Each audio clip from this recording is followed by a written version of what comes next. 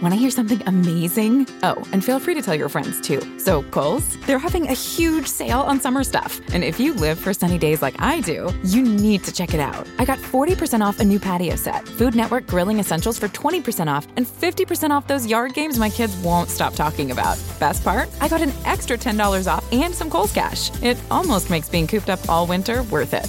Almost. Select style, 10 off 25, offer valid May 27th through 31st. Some exclusions apply. See store or kohls.com for details.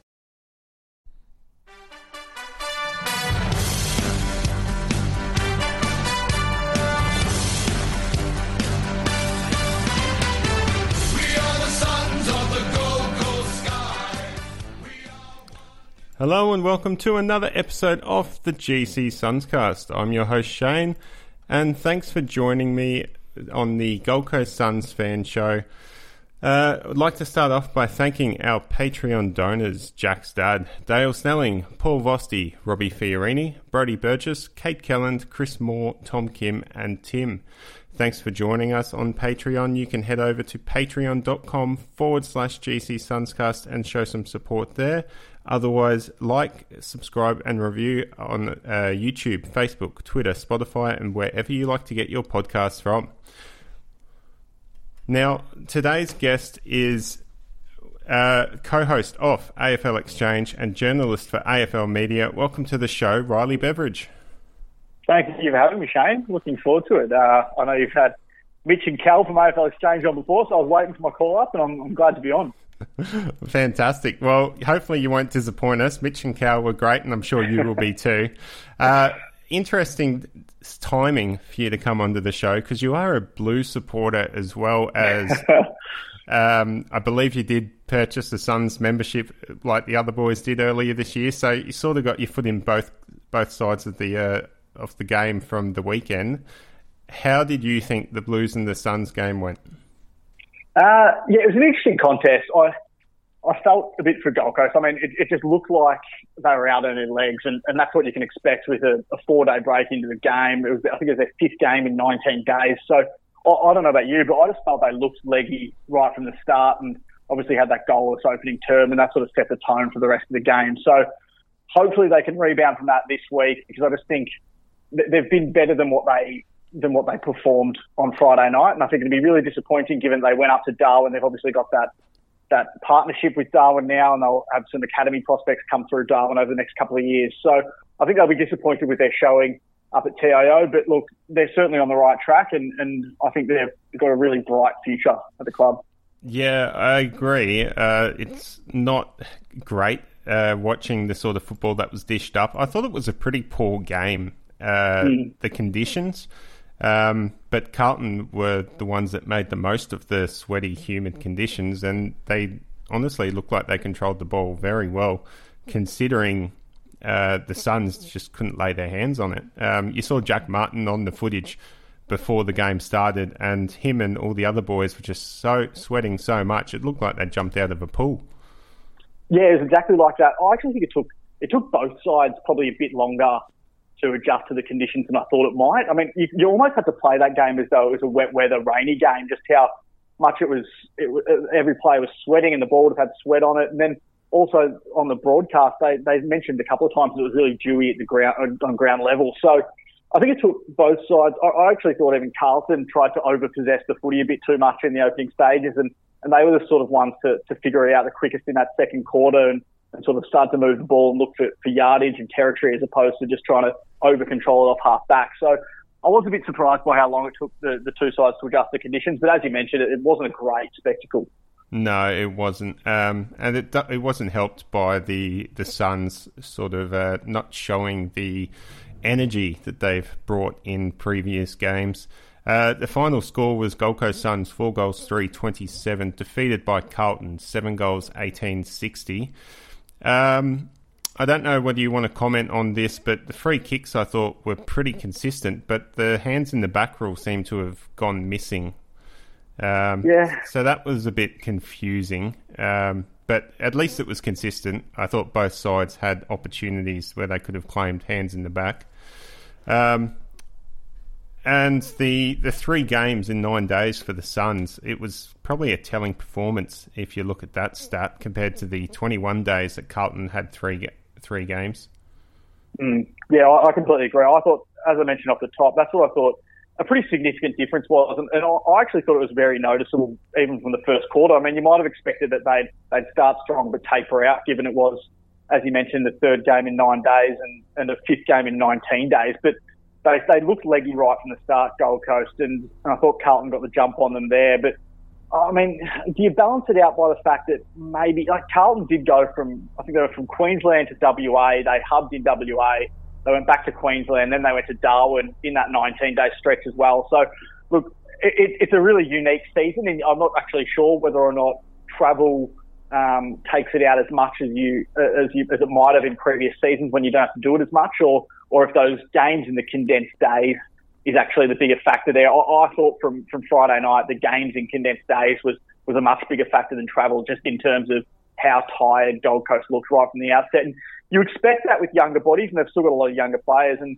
I think that's the sort of misconception about Carlton. They're actually a very experienced and older team with a lot of older heads in that side. I mean, look at Cade Simpson and Ed Curnow, Mark Murphy. Mark Murphy was probably best on ground for the Blues. So a lot of experience in that side who are used to that sort of having the travel through their legs. So Gold Coast, they'll sort of adjust to that. I think it'll be a good learning curve for them in terms of how they prepare going forward, especially if they have a run like this in the future, which you probably wouldn't expect them to have such a severe run of 5 games in 19 days, though. No, I hope we don't see anything like that again as far as the intensity. I don't mind the footy frenzy, maybe 2 or 3 rounds condensed into 2 weeks. But, yeah, it was probably a bit much. Jack Martin made his return against the Suns for the first time since he left in contentious style. He played a pretty good game for Jack Martin, I thought.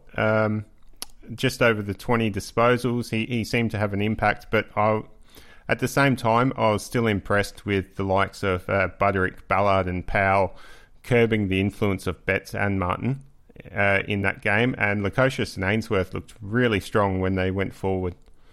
Yeah, completely agree. I mean, you mentioned Connor Buderick there. He's one that I watched him actually quite a fair bit at junior level last year and was quite impressed by him, knowing that he was a Gold Coast product. He sort of flirted with being a midfielder in his junior season, but he's sort of adapted to that small defender role really well. And I think, I mean, there's been a lot of positives for Gold Coast this year. I know it's tapered off sort of the last 6 weeks, but there's been a lot of positives, and I actually think he's been one of the more underrated ones. He got that Rising Star nomination early in the season, and I actually think it's very hard to find small defenders who you can lock in each and every week, because you don't go out and think, I'm going to draft a small defender with a first-round draft pick. It's just sort of almost like an afterthought. You tend to get them with later picks. I mean, you look at the best small defenders in the game over the years, guys like Nick Smith at Sydney and Neville Jetta at Melbourne. None of them have been high draft picks, so it's actually hard to lock down and find one that's going to be a consistent player for a long period of time. And I think Connor Buderick's certainly one that Gold Coast has on their hands, and they'll be hoping he can be a 200-game player now, I reckon. Yeah, they definitely will. He's come along in leaps and bounds, and he's filling a position the Suns have really struggled with since they came into the competition. Small forwards have always seemed to get the better of the Suns, and we've never really had the answer. Betts has been one of those players that has made life hell for Suns. And you guys on AFL Exchange look like you're going to have a segment next week about players that have had the best of an opposition team. I think Eddie Betts against the Suns, his track record would prove that he's probably up there. Well, he threatened as well on the weekend. There was a couple of moments where the ball, maybe it was that slippery ball, just slipped through his hands, and he had a couple where he was trying to run rings around players on the boundary line. He threatened it, but I think Connor probably did enough to negate his influence on the contest in the end. Yeah, with the help of Charlie Ballard as well. I think they really curbed his influence, which could have been deadly if Betts got on the run. A number of criticisms from that game for the Suns. They just weren't in it, I think, contested-wise or uncontested. Carlton had 95 more disposals, 7 more clearances, 27 more inside 50s. It wasn't a great look for the Suns and what we've seen from them. And all four goals came from the back half. Usually we get those goals coming from stoppages, but all four of those goals came from generating run off the back half with the help of Lukosius. So definitely a change in the way that the Suns would normally play, and you probably put that down to them being tied combined with Carlton really doing their homework and stopping the Suns from doing what they do best. Well, yeah, I found that interesting, and a couple of points you raised there in terms of all four of their goals coming from the back half. I reckon that's pretty unsustainable. Football's become, over the last 3 or 4 years, a real forward half game and a forward 50 game where you look at the best sides like Richmond and their ability to pressure inside 50. And I've just found it interesting that I reckon that's an area Stuart Dew's particularly targeted the last couple of weeks. Like Alex Sexton, for example, him getting drops and coming out of this side. I mean, obviously he's a pretty consistent goal kicker and he's proved that over a long period of time, but just the forward pressure's been non-existent on occasions from Sexton. And the fact that he's out of the team suggests to me that that's an area that Stuart Dew wants to prioritise and he's trying to make a point and saying, look, you can kick all the goals that you want, but if you're not going to apply this forward 50 pressure, you're not going to be in the side. So I found that really interesting, his omission over the last couple of weeks, and I think that's probably why. He's probably trying to put a focus on scoring from inside 50, and the fact that they weren't able to do that against Carlton's probably a worry for him, I reckon. Yeah, there's been a few players rotating through that section of the ground. Darcy McPherson hasn't had a look in for a few weeks now as well, and that was an area that he excelled in. Sean Lemons has been in and out of the side. The Suns are just struggling to get that consistency in that part of the ground, which they thrived early in the season with. So it's going to be interesting to see how they pull up and how they go forward. I think that probably brings me to another AFL Exchange segment that I'd like to bring up with the help of you, Riley. Things that should happen. So we're going to do a Gold Coast Suns themed things that should happen. And I think it's time that the Suns allow some of the fringe players a chance to have a look at the AFL side. Peter Wright hasn't played a game all season. Will Brodie hasn't played since round one. There's just a lot of talent sitting there that could come in and maybe not necessarily have an impact straight away because the lack of practice matches has really hampered development, I think. But give them a chance to gain some sort of form heading into the end of the season. Yeah, I like that idea. I mean, there's been a couple, and I think, like, look, you mentioned a couple there, like Will Brodie and Peter Wright, and I agree they're obviously high picks and highly rated young players, but I think that's a testament to Gold Coast's depth and their growing depth this year. They haven't got a game, which is a good thing, but I agree. I mean, especially now, you'd have to think there's going to be suitors for both of those players, particularly in Victoria. They're both Victorian prospects at the end of the year. If they're not getting a game, there might be clubs who want to give them a second chance at AFL level at the trade table later this year. I think if you're a Gold Coast, if you're part of Gold Coast at the moment, you just got to find out if these players, you got to give them a sink or swim period. You got to say, look, you've got the last 4 games now. Go out there, show us why you should have an extended career with us. Otherwise, it might be in Gold Coast's best interest to find Peter Wright a new home at the end of the year, for example, and sort of say, what can we recoup from Peter Wright? Can we get an early-ish pick back in return for him and try and invest that in some other way? Because, I mean, he's not helping him in the reserves at the moment, and he's certainly a player with highly rated talent.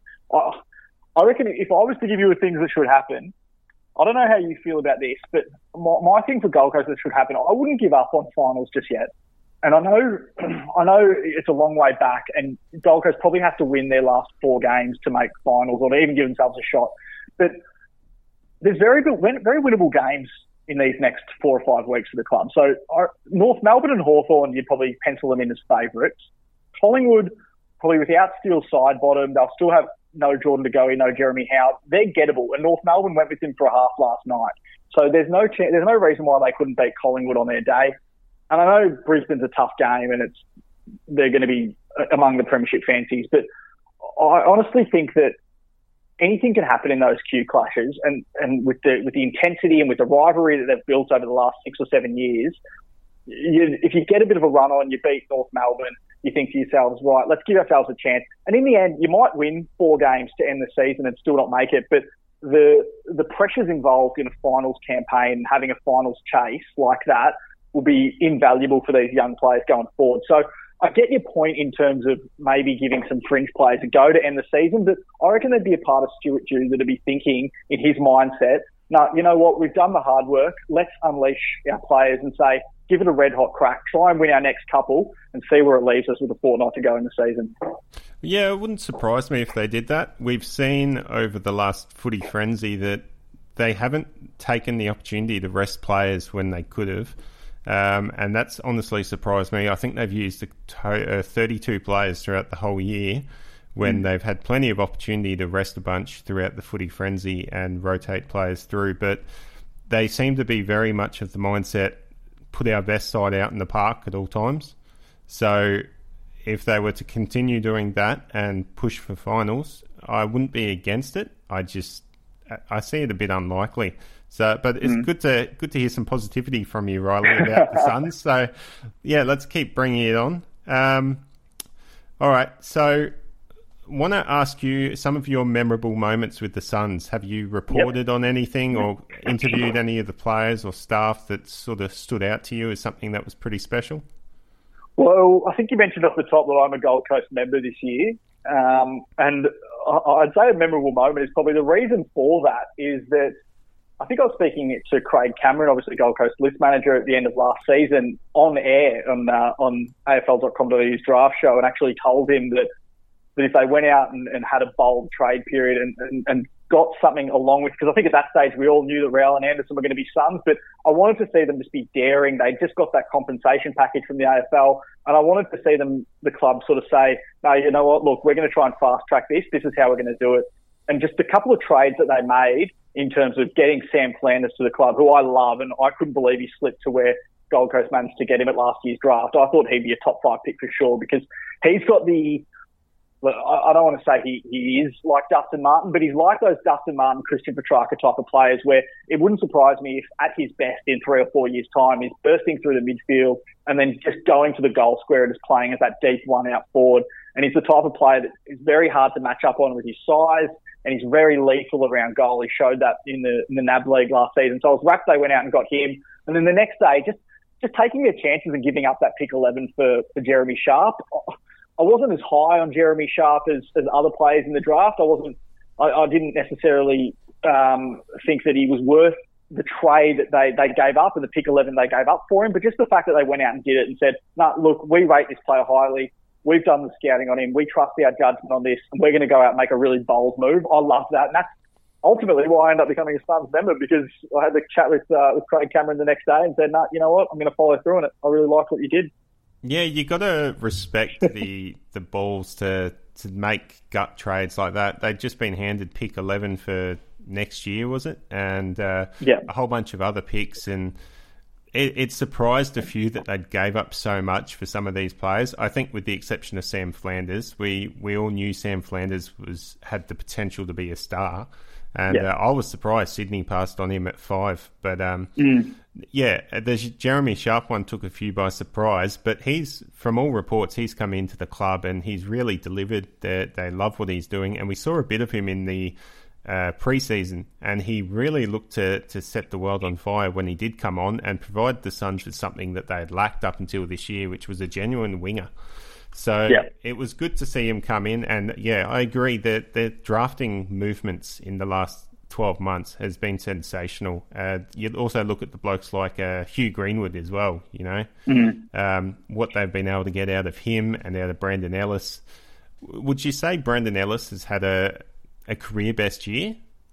Yeah, well, certainly. I mean, I think he's really flourishing from an individual point of view through in that inside role. I mean, he played so often on a halfback flank and on a wing for Richmond. I think since he's made the move to a pure on ball, and he can win more of the contested ball, I think he's showing what he can do in that area. The other thing that I just wouldn't, there's so many, and obviously Hugh Greenwood, I mean, you know what you're going to get each and every week from Hugh Greenwood in terms of just his ability to back up, butter up, go to every contest, lay 10 tackles a game. So, but it's the intangibles you get from players like that. And I think that actually started 12 months earlier when the club got Anthony Miles and George Horne-Smith through the door. And I know they haven't played much footy over the last 12 months, but they provide so much leadership. And I think Stuart Dew often references just how much Hugh Greenwood has provided to the younger players in an off-field sense. And I think Brendan Ellis, being a two-time premiership player, even though he probably hasn't been name-checked as much by Stuart Dew, I think he'd be doing the exact same thing. He's been to the big stage. He knows what it takes. He knows the training standards that it takes to be a genuine premiership contender. So I think the intangibles you get from those two are huge as well. And yes, they went out and offered them long-term deals when their respective clubs might not have been able to, but ultimately it's proving worth it. And you can probably speak to that as much as I can, because I'm sure watching them with the lens that you watch those two players each and every week, you'd know just how consistent and how reliable they've been in that inside midfield role. Yeah, I never understood why Brandon Ellis was the whipping boy at Richmond, but he's come up to the Suns and really starred. He does his role, he does his job, and he also brings a youthful enthusiasm to the team. I understand that prior to Brandon Ellis going there, people were taking the football too seriously, and Brandon Ellis coming there and sort of bringing that larrikin vibe has really sort of opened up the club, and they're really enjoying their football a lot more, which is showing on the field. As for Hugh Greenwood, yeah, I was blown away when I first saw him playing for the Suns in the preseason, just his ability to get the ball up above his shoulder. If you've been a renter, you know it's stressful to find the perfect place. But Zillow Rentals make it easy. They have filters for pretty much everything, so you can find a rental that's big enough for entertaining your friends, but small enough they won't crash all weekend. Find your sweet spot on ZillowRentals.com. Shoulders, and withstand a tackle enough to get the ball out, which is something the Suns had lacked from day one. I mean, Gary Ablett did that sort of stuff, but in his own sort of unique way, which was just mind-blowing. But Hugh Greenwood does it the old-fashioned grunt way. And I just love what he brings. And then Matt Rowell turned around and started doing it as well. And I thought, this is amazing, the sort of characters we've just got in the space of one draft. And the thing about Hugh Greenwood, which I wouldn't underestimate as well, is just how much Adelaide has missed him this year. And he's probably a player that Crows fans wouldn't have said that they'd miss when he left the club. But you look at their young midfielders they're trying to bring through at the moment, and you almost need that buffer player, that protector who can really do the defensive work that you mentioned and has that defensive two-way mindset. I reckon he'd be so invaluable for players like Noah Anderson, who's that more attack-minded midfielder, blokes like Sam Flanders when they go through there. I think he'd be great for them in terms that he's providing it. He's doing the stuff that they now no longer have to do. They'll do that in time, so they'll become those two-way runners who lay 10 tackles a game.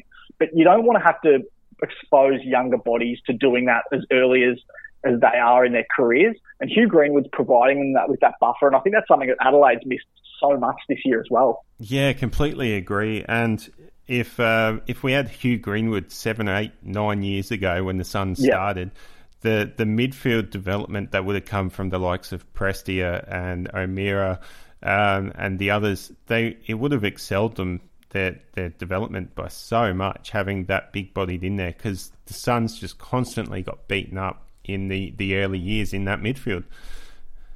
Completely agree. All right, so what's your favourite Suns win that you've seen? I'm going to have to avoid saying the Jack Bowes goal with about 3 seconds to go, just from my own perspective. It was a heartbreaking day for me. My favourite Suns win is actually, I can't remember what year it was. It might have been 2017 or 2018, I think. But the victory over Sydney at the SCG, when I think Gold Coast had about 8 or 9 of its top 10 of its best and fairest out from the year before. They hadn't won a game in a long time, and they went out there and I think they were 5 goals down early in the contest as well, and they came out and really provided a really morale-boosting win. It was early in Stewie Dew's tenure. I just thought that was one of the greatest upsets of that particular season, and probably one of the greatest upsets in recent modern footy. But the way they were able to apply themselves, I think that's the first time you really got a sense that the club was heading in the right direction. I think it's built steadily from there. Yeah, it has. That was definitely a special win for Suns fans. We never thought we'd had a chance of winning that game, and then Thompson comes out, keeps Franklin goalless. We see Archie really outrunning Franklin in the back half to get the ball. The desperation they showed, and to come back from the 4 or 5 goals down they were at quarter time, and pip the Swans, who at that stage were still gunning for a final spot, I believe. It was a very, very impressive win for the Suns. So who would your favourite player be? I'm a big Noah Anderson fan.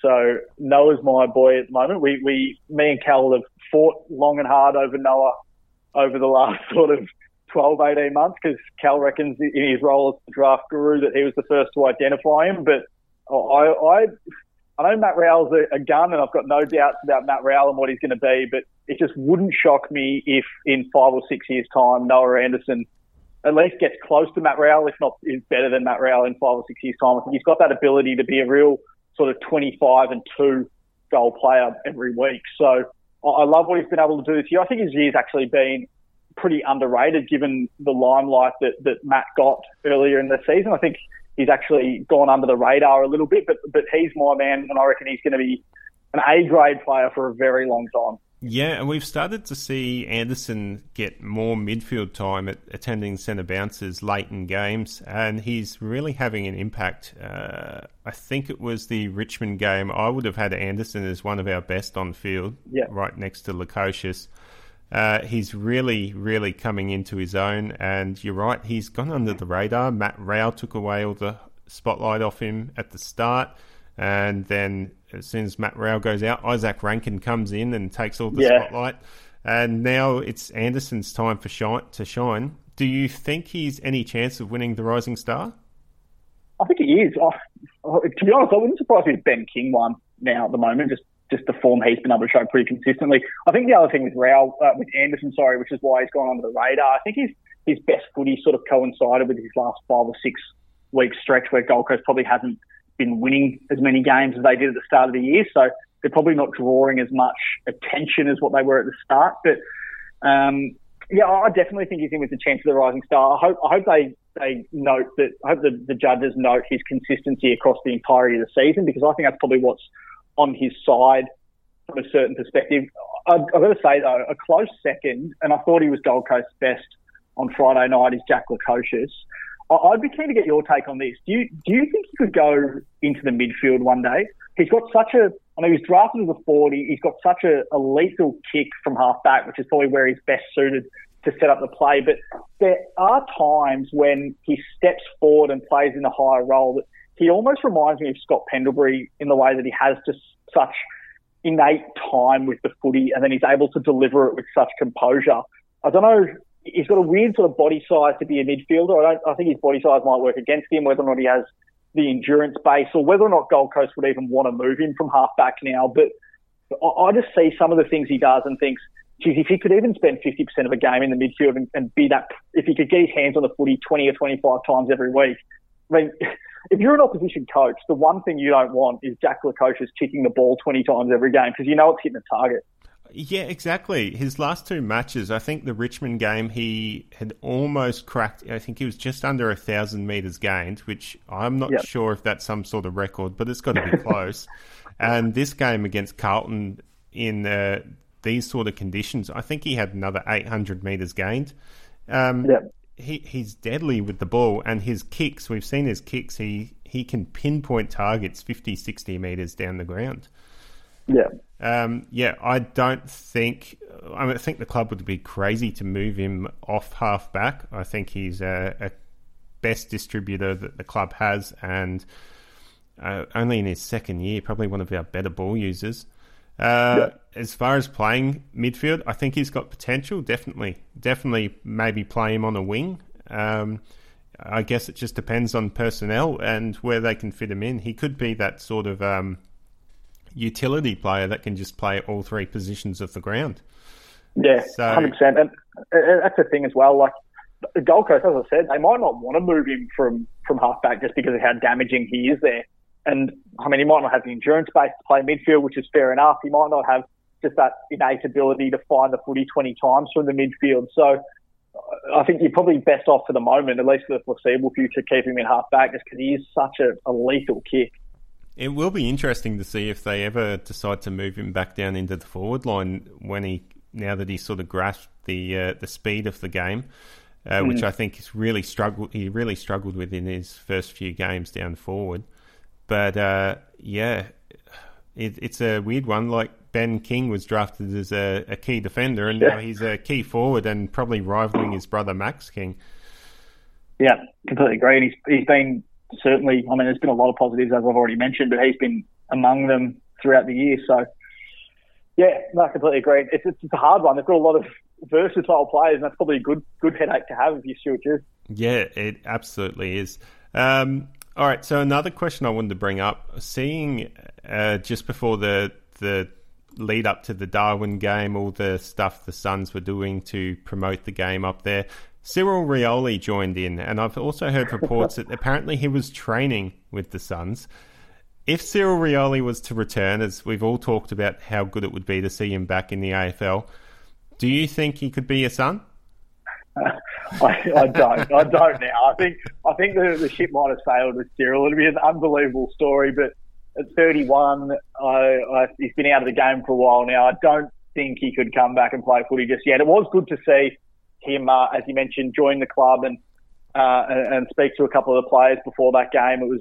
I think he might have even presented a jumper. So it was awesome to see that, and great to see him back in the AFL spotlight because he is such a treasure to our game. So, as much as I'd love to dream, and I can't imagine a forward line with Cyril Rioli in his peak next to Isaac Rankin in his peak. That'd be an absolute nightmare for defenders, but I can't imagine it happening. Yeah, that's certainly a tantalising prospect. But no, in all seriousness, I think Cyril's probably done with his playing career. However, I can quite easily see him continue on a nurturing sort of role, developing the kids up there in the territory and working with whichever club has the allowances to work with the territory, at the moment being the Suns. We don't know how long that will continue for, but having Cyril Rioli work with the kids will certainly bring out the best in them and give them every chance to succeed at AFL level. Okay, so with news over the last week, Rory Thompson has done a partial tear in his ACL. It's his third knee reconstruction in probably just as many years, I think. Yeah. You would think it would probably be the end of his career. He's been with the club since day one and got to be around 30, I would say. So we don't see too many players come back from a third knee reconstruction at 30 years of age. No, we don't. It'd be such a massive shame if it was. I think he's still, correct me if I'm wrong, but I think he might still be contracted. I think he's contracted for another year or two, yeah. Yeah, so I'm not 100% sure on that, it's off the top of my head. But yeah, it is such a shame because he can be such an important player and you need that big body. I mean, they've coped pretty well down there without him in the sense that Charlie Ballard, as you mentioned, has come along as a really important defender down there. Jack Lukosius is able to play tall. So they've coped okay, but yeah, there's been a couple of those players, like Sam Day's another one who's missed a lot of footy down the journey. So, and has been a long servant at Gold Coast. So it is a real shame for him. Hopefully he gets his career back on track because I'm sure for someone like yourself, Shane, who's been a Gold Coast fan since day one, you must have some sort of sentimental attachment to those sort of players who've been there from the start, and you must want to see them be part of this club's success because you got to imagine that success is just going to be around the corner for this team, given how much talent is on the list now. You'd love to see someone like Rory Thompson there to enjoy that. Yeah, I would. Rory Thompson, he's been an underrated defender in most of his years when he was playing, but he's always struggled with injury. I think he's only played a full season once in his 10 years now in the AFL, but he's certainly proven that he can match it with the best forwards. Yeah, I'm not sure he does come back from this. It's a long way and it's very challenging, but all the best to Rory, and I hope we do see him again in Suns colours. Other news from the AFL or the Suns this week is we've had to make a couple of staff cuts, so has the entire competition, but the surprising move of letting go of Dean Solomon and Sean Hart in particular, along with Prescott and Malcheski and Andrew Swallow, is interesting because Dean Solomon's rated as one of the best best senior assistant coaches. He was just missed out on the job for Fremantle last year. What do you make of the Solomon issue? I've heard reports that his salary is quite inflated, and that may be the reason they decided to let him go, because it's probably worth the equivalent of 2 assistant coaches. But it seems like a strange move to let go of someone so highly touted as Dean Solomon. Yeah, there's been a couple of ex-players who have obviously come out and suggested that he did wonders for their careers, and he was such a loyal servant to that club for such a long period. It is a shame, and it's just a shame at what's happening given the pandemic that we've gone through, what's happening across clubs throughout the competition, and Gold Coast obviously acted with that. I think Fremantle made a couple of staff cuts in the last couple of days to their assistant coaching panel. So it is a shame. I think we might see a bit more of it going forward as clubs sort of take stock of what the soft cap cuts mean for them on an individual basis. So, but yeah, I'd be surprised if Dean Solomon didn't find a home elsewhere going forward. I'm sure it's probably pricked the interest of a lot of clubs across the country in terms of, well, this is someone who's got knowledge of being an assistant for such a long time and such a senior assistant who's sort of so highly rated and a lot of respect among the competition. So, yeah, it wouldn't surprise me if he found somewhere else going forward, and if there's a few clubs that are weighing up whether or not they've got a place in their coaching backroom staff for Dean Solomon.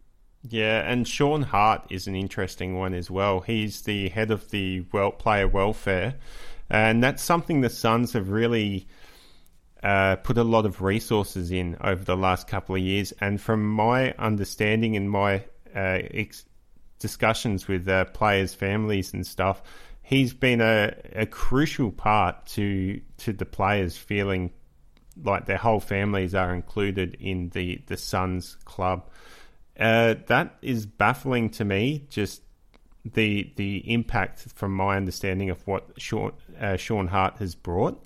But obviously the club are aware that they've had to make the hard decisions, and they must feel like they've got contingencies in place to continue the good work that he set up. So it'll be interesting to see how we go with that. Yeah, it is just such a heartbreaking time. Like, I'm sure in an ideal world, Gold Coast wouldn't make any of these changes, and they'd keep going forward and build on the promising sort of footstones that they've made this year. It is such a tough time across the entirety of the AFL industry. Yeah, and heart goes out to all the people affected by this. I know you probably know a few people that have been affected by this as well, Riley, being in the AFL media. So hopefully things turn around quickly. But our next story topic is another issue with the impact of COVID, and that is the AFL has decided to merge the NEAFL with the VFL. So from my understanding, I'm waiting for Cal Toomey to get back to me about this, but I'm off the understanding that includes Southport and Aspley and Redland, Canberra. So it looks like all the NEAFL clubs could be joining into a super competition in the VFL. Yeah, it certainly appears that way. Again, I haven't done much research on this over the last couple of days, so I'm not 100% sure on the details, but it certainly does appear that they'll be given the option to if they wish to. And there's a bit of talk around Redland today. I saw some stories about them. So it'll be interesting to see how it all pans out and how it works. I mean, there's probably a few questions that still need to be resolved in terms of what it actually means for travel, because I mean, you'd hope that clubs would return to the normal sort of fly-in, fly-out model as of 2021. And if that is the case, whether or not Gold Coast reserve team plays like say they have the game against Carlton on the weekend and it's in Victoria, for example, it might be at the MCG, whether or not the whole of Gold Coast squad travels down to Melbourne to play Carlton's reserves team, or whether or not they prioritise Queensland-based sides playing as many games as possible against fellow Queensland-based sides to eradicate the travel and expenses there. So I think there's a few questions that still need to be answered there, and I think they'll probably get worked through in due course. Yeah, I did see a report, I'm not sure how accurate it is, but talking about the AFL is supposedly promised to pay for flights for the NEAFL clubs, the Queensland-based clubs, and I'd say the New South Wales clubs, Canberra and everything. And you'd think then logic comes into place where if Carlton's playing Gold Coast, then the Carlton reserve side is at Northern Bullants? Well, they've actually they've split the alliance there, so Carlton's still working through what they do going forward. Obviously, no VFL season this year, but my understanding of it at the moment is that Carlton will have a standalone VFL side as of next year. So the VFL's still in a bit of flux as well, so we don't know how many sides are going to be in the VFL next year either.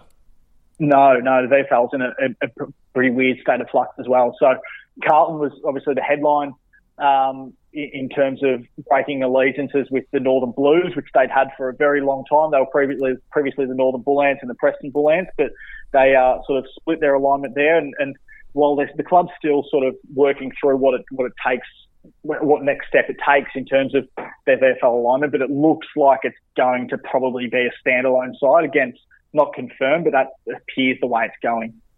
Interesting. So, stay tuned to that. I'm sure the AFL website will have plenty of news as it comes to light on the what the future of the second-tier competition for the NEAFL and the VFL will look like. That's it for all we have time for today. Thanks for joining me, Riley. It's been a pleasure chatting to you.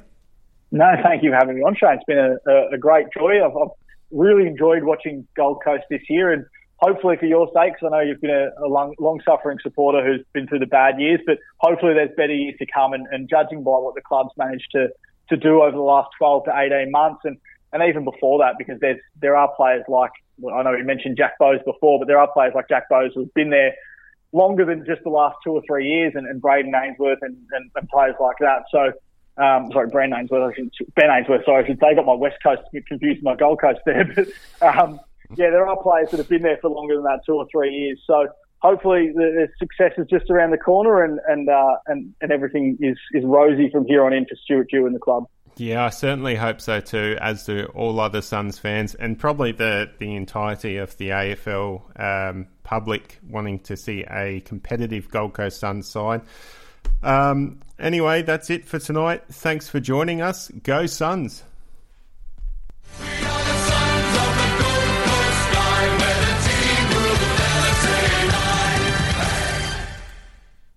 Have you been to Express lately? People can't get enough of their clothes. They're like instant confidence boosters. The jeans come in a temp control fabric that keeps you comfortable no matter the weather.